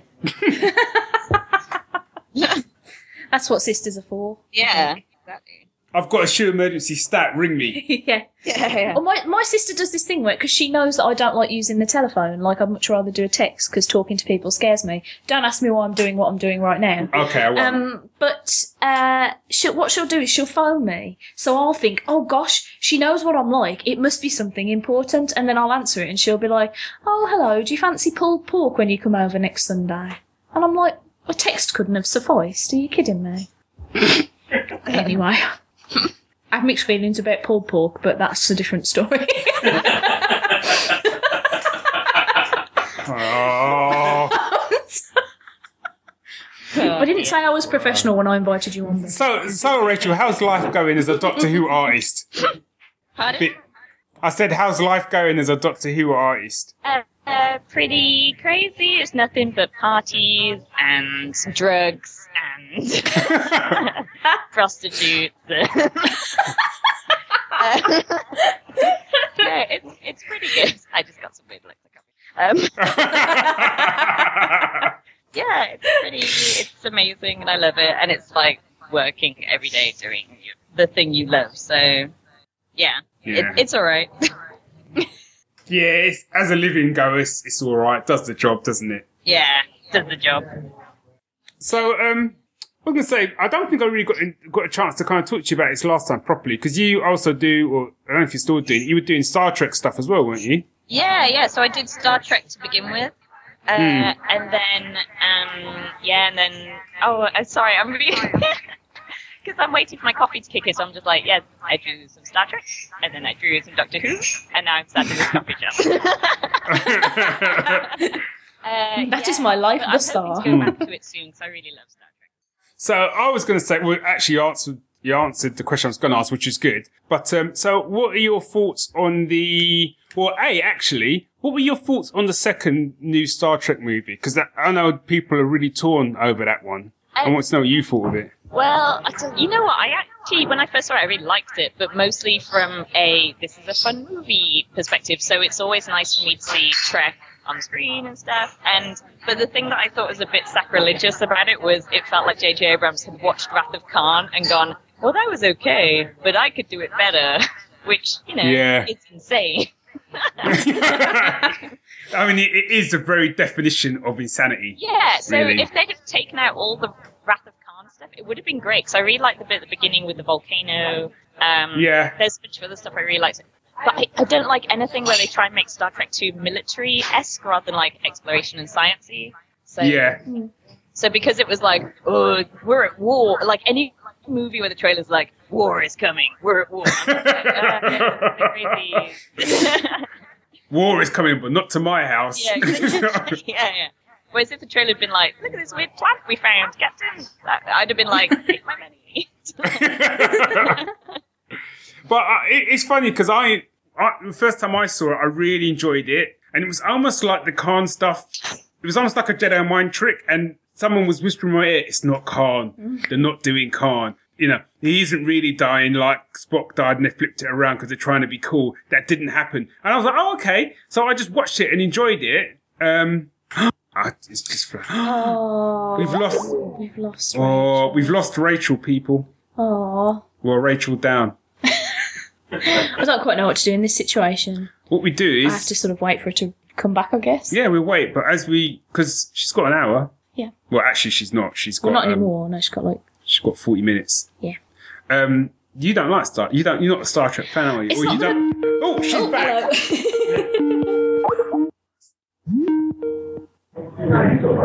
Hello. Hello again. I think someone in this coffee shop was like, are you kidding me? Into Darkness was amazing. Just hung up the call for you. Yeah. Well, J.J. Abrams will be there, just like, I'm waiting for someone to just put a coffee cup. I'm J.J. Abrams. I overheard your conversation. I thought I'd come over and just go, you're talking rubbish. It's a great film. I like to think that J.J. Abrams is secretly a Cockney. Yeah. In my world, everyone's a Cockney because that's the only accent I could do, which, funnily enough, is my own accent. I am absolutely going to get a different accent out of you by the end of this show. You're not. I have to. You're just not. That's your own accent? You're not very good at it. You see what I've got to deal with? I thought it was Dick Van Dyke. Oh, don't go there. No, don't. Oh, don't bite you, Snake. Don't pull out the Dick Van Dyke card. Chim chimney. Oh. Chim chimney, chim chimney, chim chim chimney. Jim is as lucky as me. Oh, fuck off, Dick Van Dyke. Yeah, fuck off. You know what Dyke do want, son? Yes, anyway, back to Star Trek. Yes, back to Star Trek. So the first time I saw it, I actually really enjoyed it. And I think that's probably the problem nowadays with films is because you can watch things multiple times so easily. Yeah. As to when I was a kid, where you literally watch something once, it's like, I won't see that now for another 10 years. Yeah.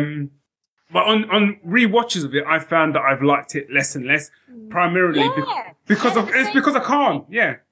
Sorry, I didn't mean to interrupt. I was just like, yeah, agreed. Yeah. No. I was stopping. No, but it has mainly been, like you said, nothing else about it is I have a problem with. It's only been the fact that it's Khan, not even Benedict Cumberbatch as a villain. That's fine. English villain, all that. I get all that. That's fine.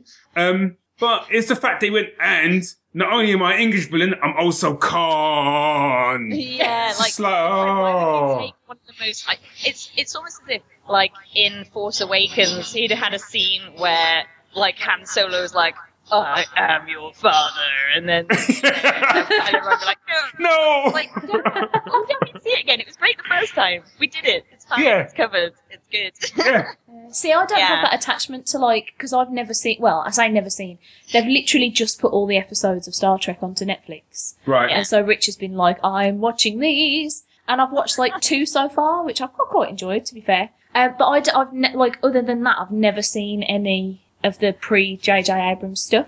So I The don't... movies are great. Well, Yeah. like the first 4, not the first movie. Yeah. Yeah. Hold Oof. on, please.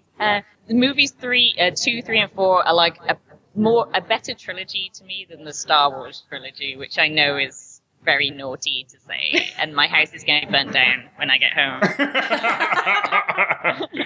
But do you know what? For like years and years, and probably only to the last couple of years, I didn't even think of those films as a trilogy. Yeah.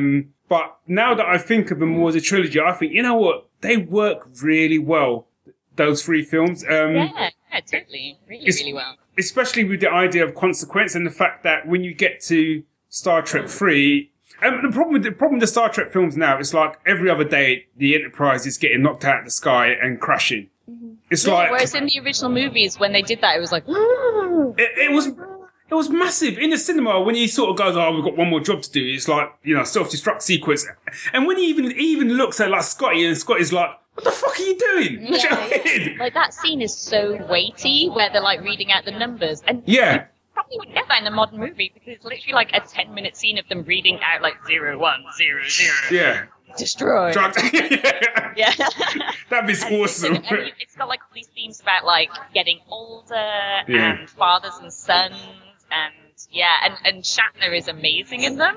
Like Yeah. whenever I hear people going like, he's such a rubbish actor, I'm like, ha ha ha, yeah, sometimes, but in those movies he's amazing. Yeah. So, And I think because I didn't really, actually no, I could talk about those 3 all day. What I'm going to say about the JJ ones, what annoyed me is I was so worried about them rebooting Star Trek and the fact that they were so clever about the fact that they said the way that we've done it, we've effectively wiped out the timeline so we can do whatever we want. Yeah. I thought was genius. Yeah. So, and then what do? We go and rehash the second movie. Exactly, like, that's what was disappointing, was that the first one was 100 times smarter than anyone expected it to be. Like, it was so clever, and the storyline was so good, and blah, blah. And then the second one comes along, and it's just a bad remake of a movie that was already great. Yeah. I just, Yeah. So it's weird. I Like literally. that volcano scene. Yeah. And I do like Benedict Cumberbatch as a villain, just I'll watch anything Benedict Cumberbatch is in. I really don't like Benedict Cumberbatch. The ashes of my house are going to get weed on. yeah. with paraffin. Okay. Yeah. Oh, But No, I to think be fair- he's a good actor and stuff, but he gets he's like sand at the beach. Yeah. This is the thing.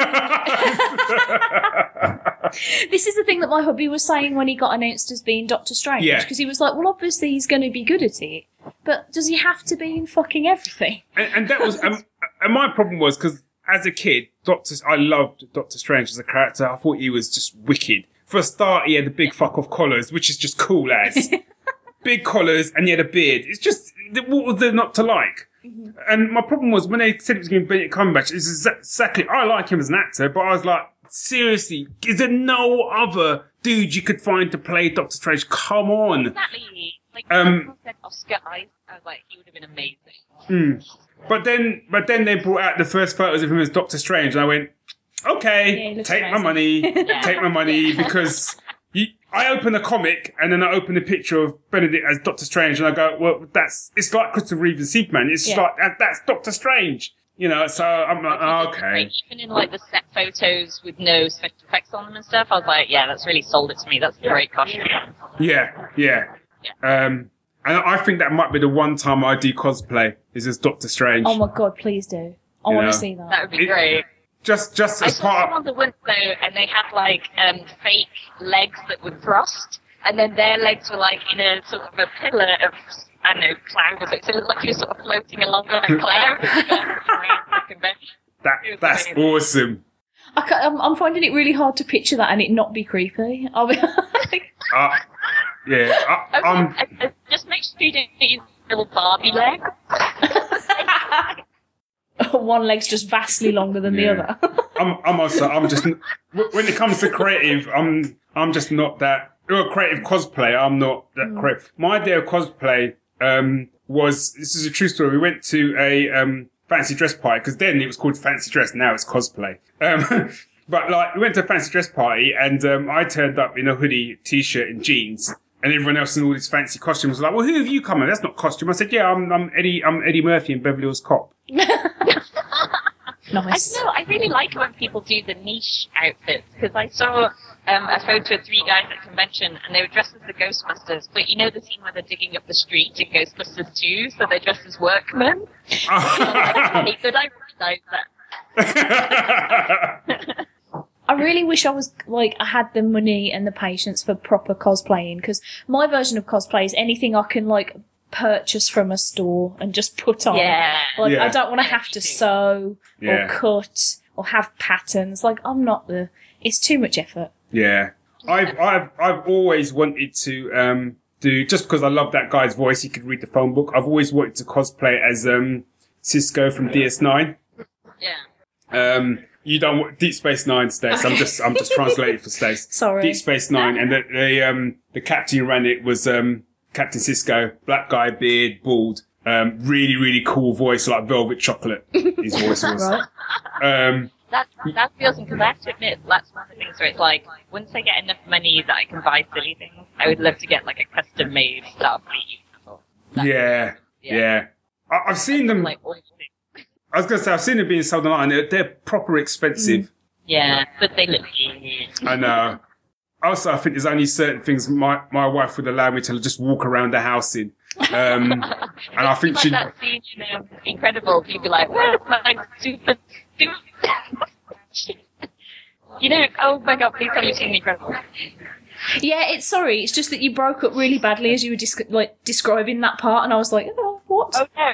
No, yeah, you know the scene where it's the ice-powered guy, and he's like, "Where's my super suit?" And yeah, that pretty much could well be my life. That could be you. Yeah. Although, to be fair, she's quite happy with me wearing a bear onesie, because I have a bear onesie. With ears and everything. It's got... Are you aware we're on live right now? Yeah.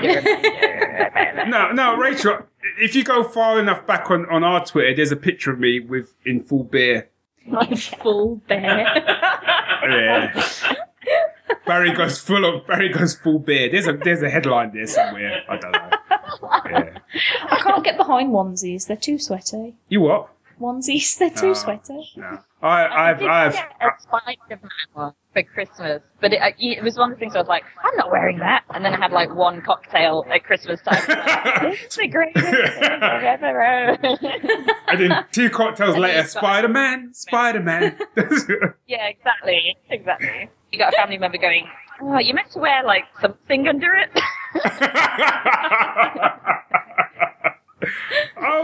Oh, really? Yeah. Oh, no way. Sorry. And not tie it around your waist. No, I have a Captain America onesie, which actually the hood forms his mask. Does it have the little ears? I've seen this. Yeah, it's awesome. It's very difficult not to sort of do like Captain America poses whilst walking around the house. Although it's quite difficult because when I pull the mask off, I have to take my glasses off, which means I actually can't see anything. So that's not quite the same as Captain America, apparently. Who knew, eh? And I have a Stormtrooper onesie as well. Oh my god, how many ones?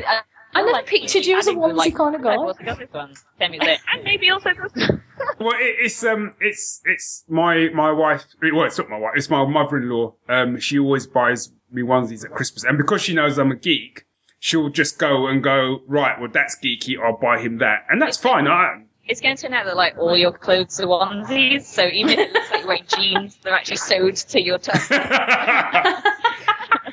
To be Like, fair, all that would really help me in the mornings if everything I wore was a onesie with just a giant zip down the middle. That'd be awesome.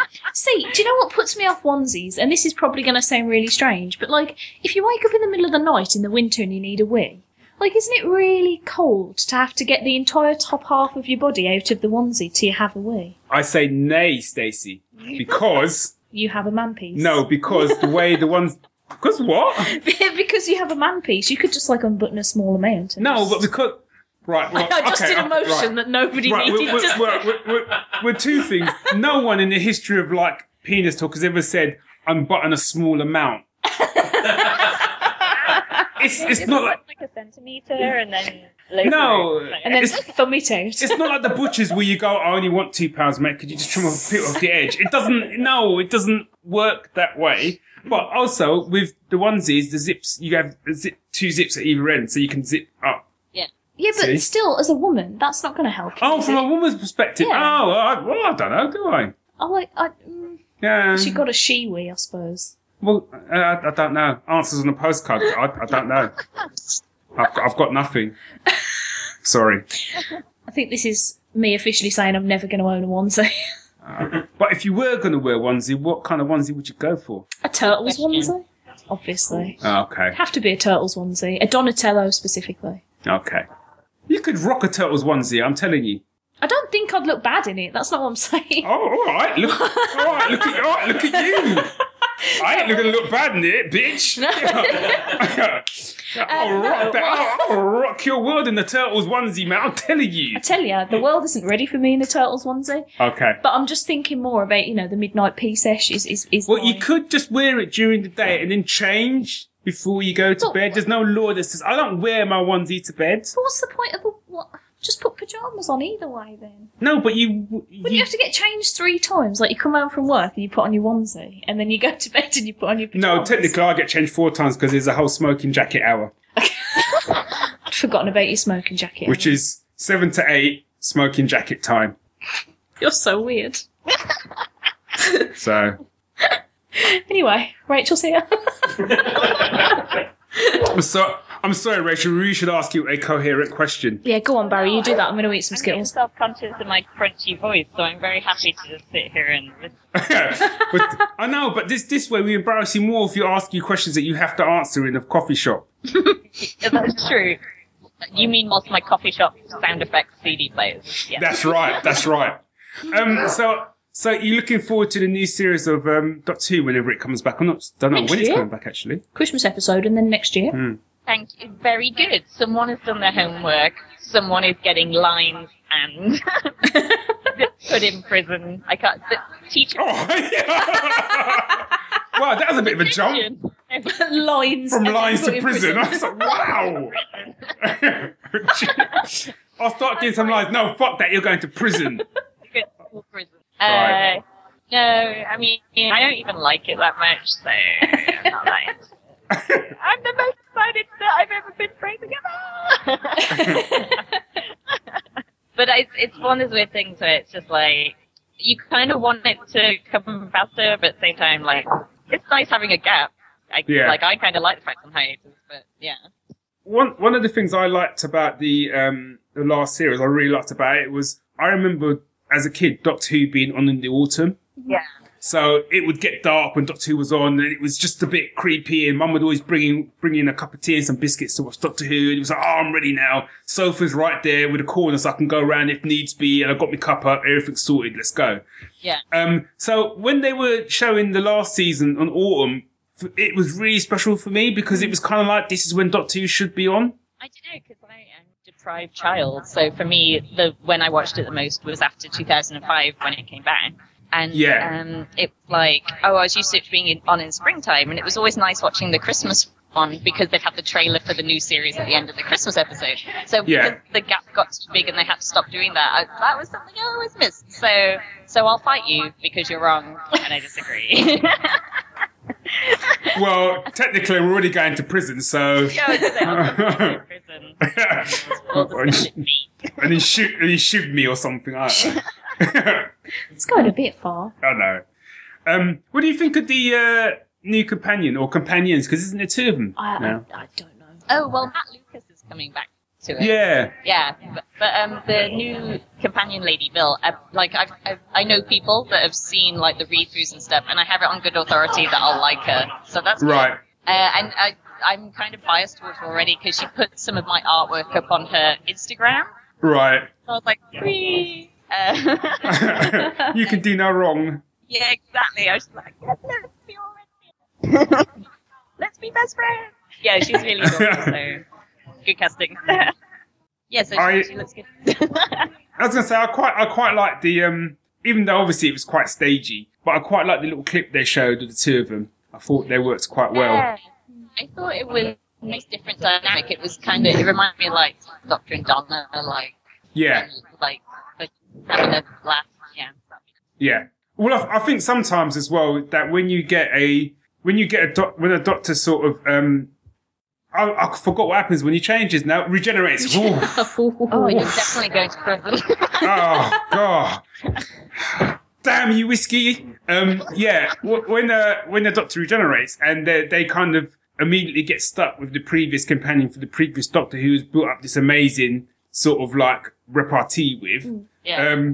It always, sometimes it can work, but it always never feels quite as right as when they then get their own assistant. You know, their own companion. Yeah, definitely. Yeah. So, and I know people, and there's a lot of people who didn't necessarily like, I've forgotten her name now. Clara. You're terrible. I'm really... Clara, yeah, Clara. It's because she's already gone, so I've already forgotten her, that's why.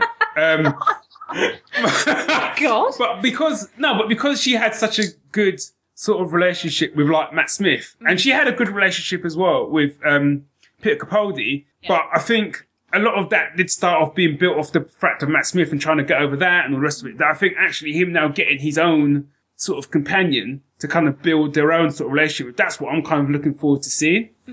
Yeah, definitely. Because a lot of his relationship with Clara was based on that whole, what would you do if your friend suddenly changed the personality in their face and things like that, and that's what so much of that storyline was about. So having like just a companion who's just a companion will be really interesting. Yeah. Not sure about Matt Lucas, but that's just me. Oh, I loved him though when he was in the Christmas one. I thought he was really funny, so I'm quite happy about that. Yeah, I have a very childish sense of humour though, so him just kind of going like, "Oh," really makes me laugh. So. Yeah, it makes me do something else, but there you go. I'll give him the benefit, but I'm just looking forward to it. I mean, I enjoy Doctor Who. It's fun time, so I'm looking forward to it. They should it is. It's fun times. Yeah, Brand New to Geek Syndicate. It's fun times. I like it. It's fun. Oh, yeah.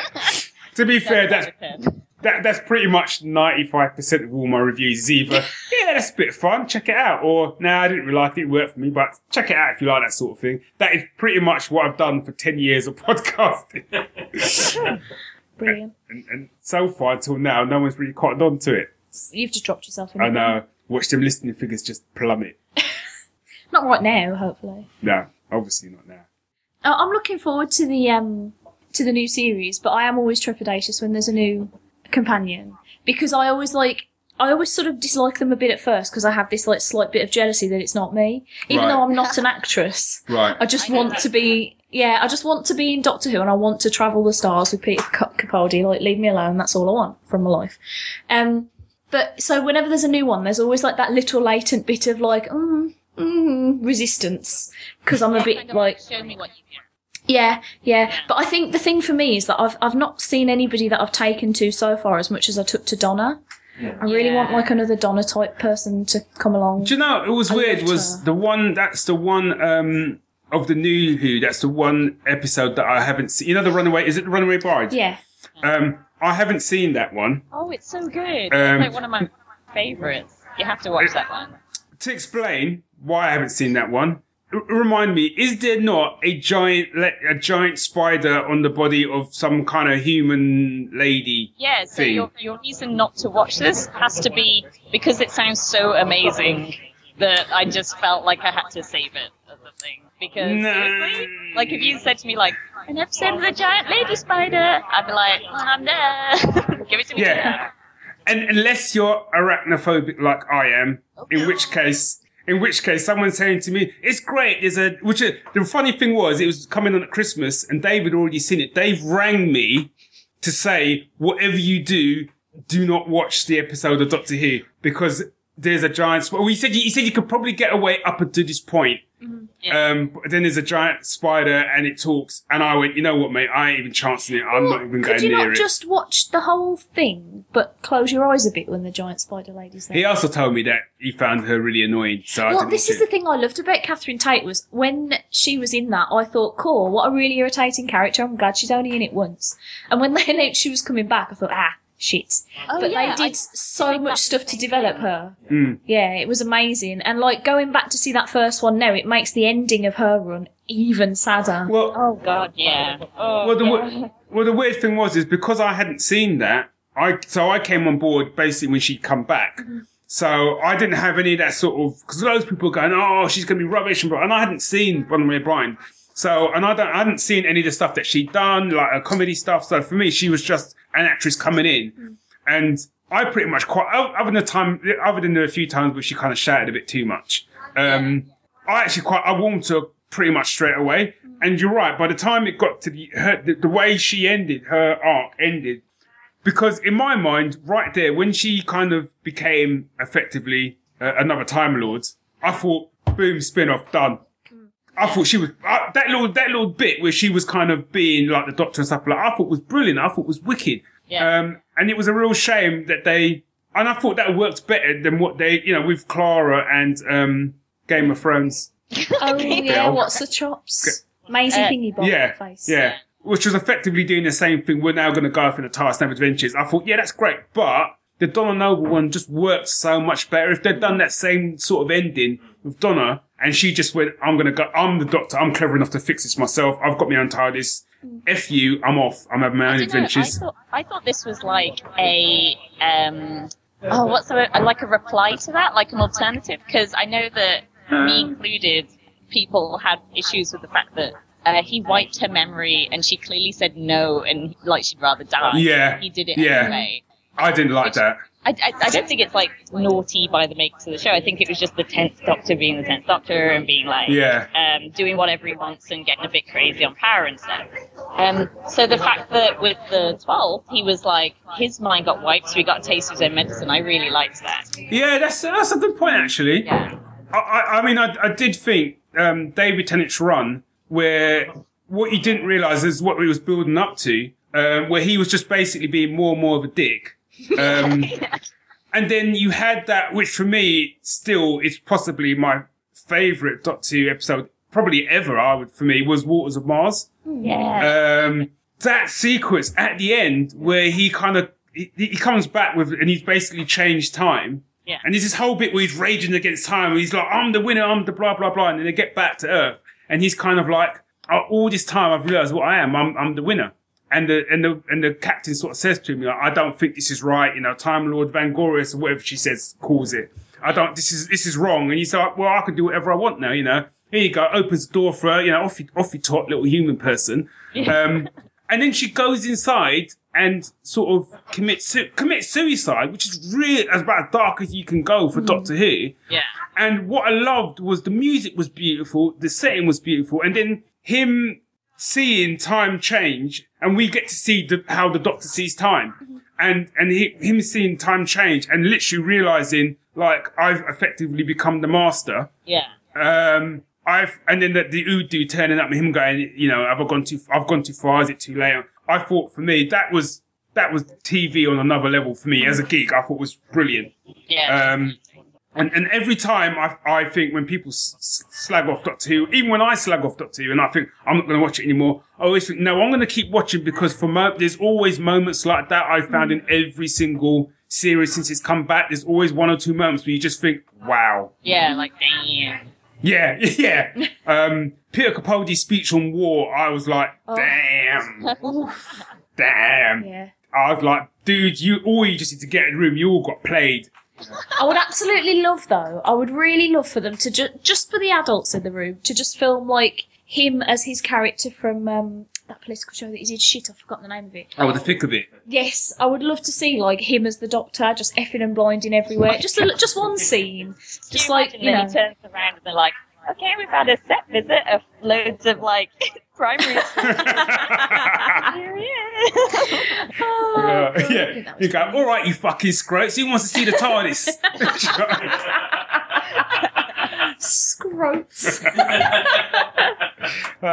The old ones are the best ones. But I think Peter Capaldi's been amazing. I've really liked his stuff actually, and I think he's one of those kind of actors as well. Like you imagine that as other actors, if you go on set, you think, shit, I'm gonna have to really bring my A game today because he's on set. Do you know what I mean? So I really enjoyed the last series. I got a bit confused towards the end with some of the very last episode. I got confused with some of the stuff that was going on. Yeah. I think the whole him going back to Gallifrey, I think they could have probably stretched out more than what we got, to be honest. The thing that I was annoyed about that was that they could have easily kept that a secret if it wasn't for the fact that in the episode description that the BBC released, like, yeah, so he goes back to Gallifrey and blah, blah, blah. Like, for 10 years he hasn't been able to go back. And you just spoilt it on purpose. Like, you could have had that as a massive secret, and it would have been on the level of, like, you know, when Professor Yana turned out to be the Master and stuff. Oh, that was... Oh, wow. Wow. So, yeah. My only, well, I've got lots of problems with John Sims as the Master, but anyway, that's a different story. But my only thing with the Masters, I really wish that he'd stayed as Derek Jacobi, because he was awesome. And like, 1 minute he was the Master. It made it more special to have him, because the way he just, even with just the way he looked and the way he stood and his body language, going from being Professor Yana to being the Master was incredible, because he was just so malicious. Yeah. But like, yeah, he was, yeah. He was on screen, he was just like, he was like, yeah. He's like, I'm a vaudeville villain and I'm going to own this. Yeah. He's like, I only get 5 minutes and I'm going to milk it for everything. Yeah, you know, he was proper awesome actually. He's so what's been your favourite, I don't want to say favourite episode because that might be difficult unless you know of one. Know. You do know? It's Heaven Sent from last season. The one where he has to punch the wall for like 4 minutes. Yeah. That episode was rough, man. Yeah, that was good, wasn't it? But I don't even remember the last time I watched a piece of television and I was sat there going, like, you know, as the numbers are counting up, so you see like the montage, he's going, oh, the stars say that I'm like 10,000 years away, and then it's like 100,000 years, a million years, and as it's going up and up and up, and I was like, oh my god, holy shit. So yeah, that was incredible. And the acting in it was superb, and the direction in it was so gorgeous as well. Yeah. I think it's that moment where you realise that he's doing the same thing over and over again, which you don't realise to begin with. That moment, it's a double gut punch, because it hits you because you think, shit, he's effectively Groundhog Day. But then when he's punching the wall, and you think, okay, but it's then the fact that he's actually making a difference, and then all the thousands of years pass, and he's slowly getting through and slowly getting through. Yeah. And you just think, fuck. But he then gets out the other side, it's Gallifrey, and the first thing you think is, you're like in the Steven Seagal movie, you think, you're so fucked now, Time Lords. That's the first thing you just think, it's all over for you. I know he doesn't like weapons and shit like that, but it's all over. Pack up your shit, your job's done. Yeah, the very next episode, like really early on, there's that scene where they send like a massive like warship to go get him, and he literally just like walks out and just faces down with it. Yeah. It's amazing. And I know a lot of people don't like the fact that the Doctor's almost been like overpowered in New Who. But I like the fact that when he does those sorts of bits, when they're all standing there and everyone's like going, no, but he's a war hero. No, I fought with you at the Battle of blah, blah. No, you don't fuck with this dude. I love shit. I love the idea of you being a background character and the camera just passes like, you don't fuck with this dude. Seriously, it's a bit of a spoiler. I wasn't going to say it, but me and Dave are in the next season Doctor Who, and we're literally just going to be in the background. One of those moments going, fucking hell, it's Doctor Who. You don't want to fuck with that dude. I'm telling you, mate. You guys would make amazing Time Lords. That would be Either of you were in Doctor Who and didn't invite me to come play, I would straight murder you. We did a little promo on Geek Syndicate. I don't know where it is now. It's lost in time, where Dave and I basically did Doctor Who, and Dave was a doctor and I was his assistant. That's amazing. But I don't know where it is now. But we always have this running joke saying, like, we couldn't do Doctor Who because as black guys, it's like we couldn't go anywhere.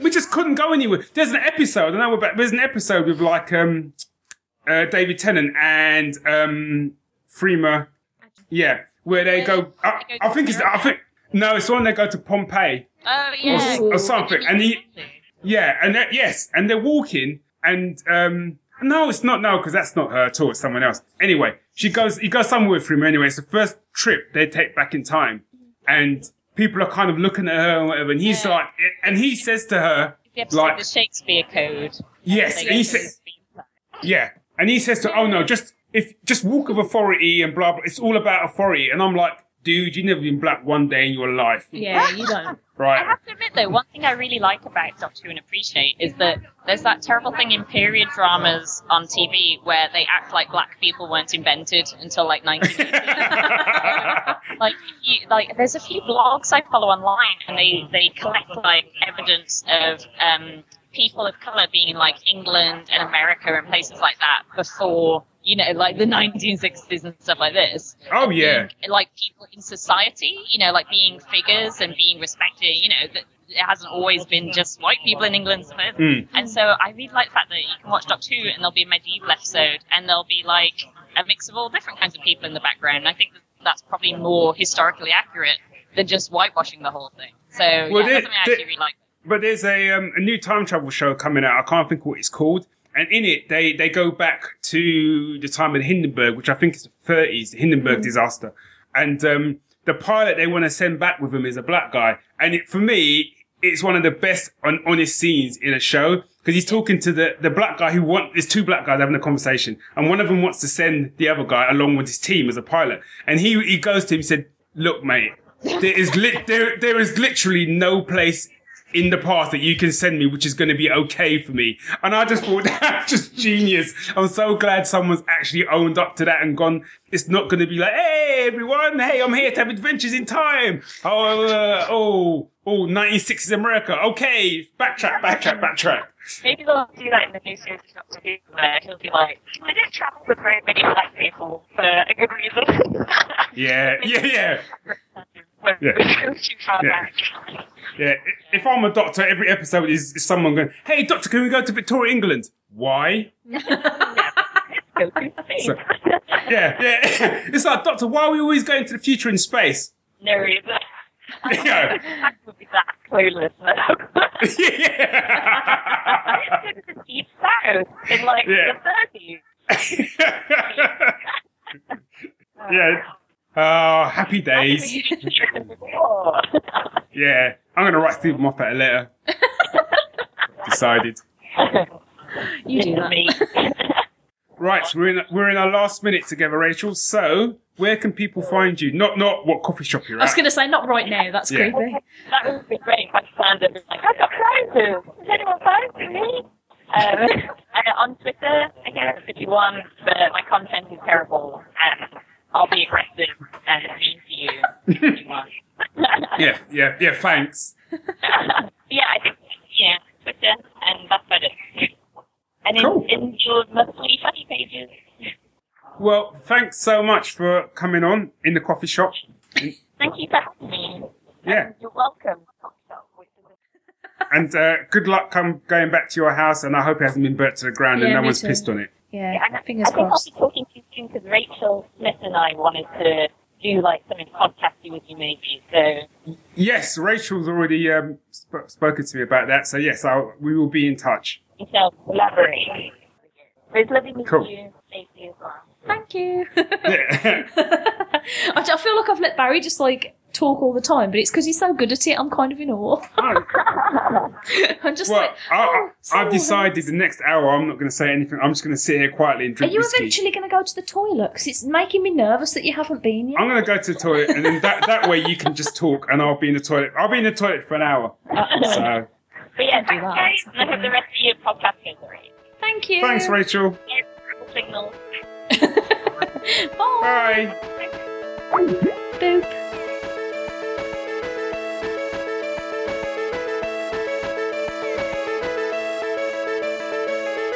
Fell asleep in the evening, could have sworn it was morning.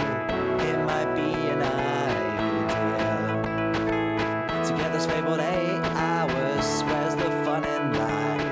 will stay up with the fear. I will get to sleep. We will get some sleep. Work through to the holidays, but they're months away.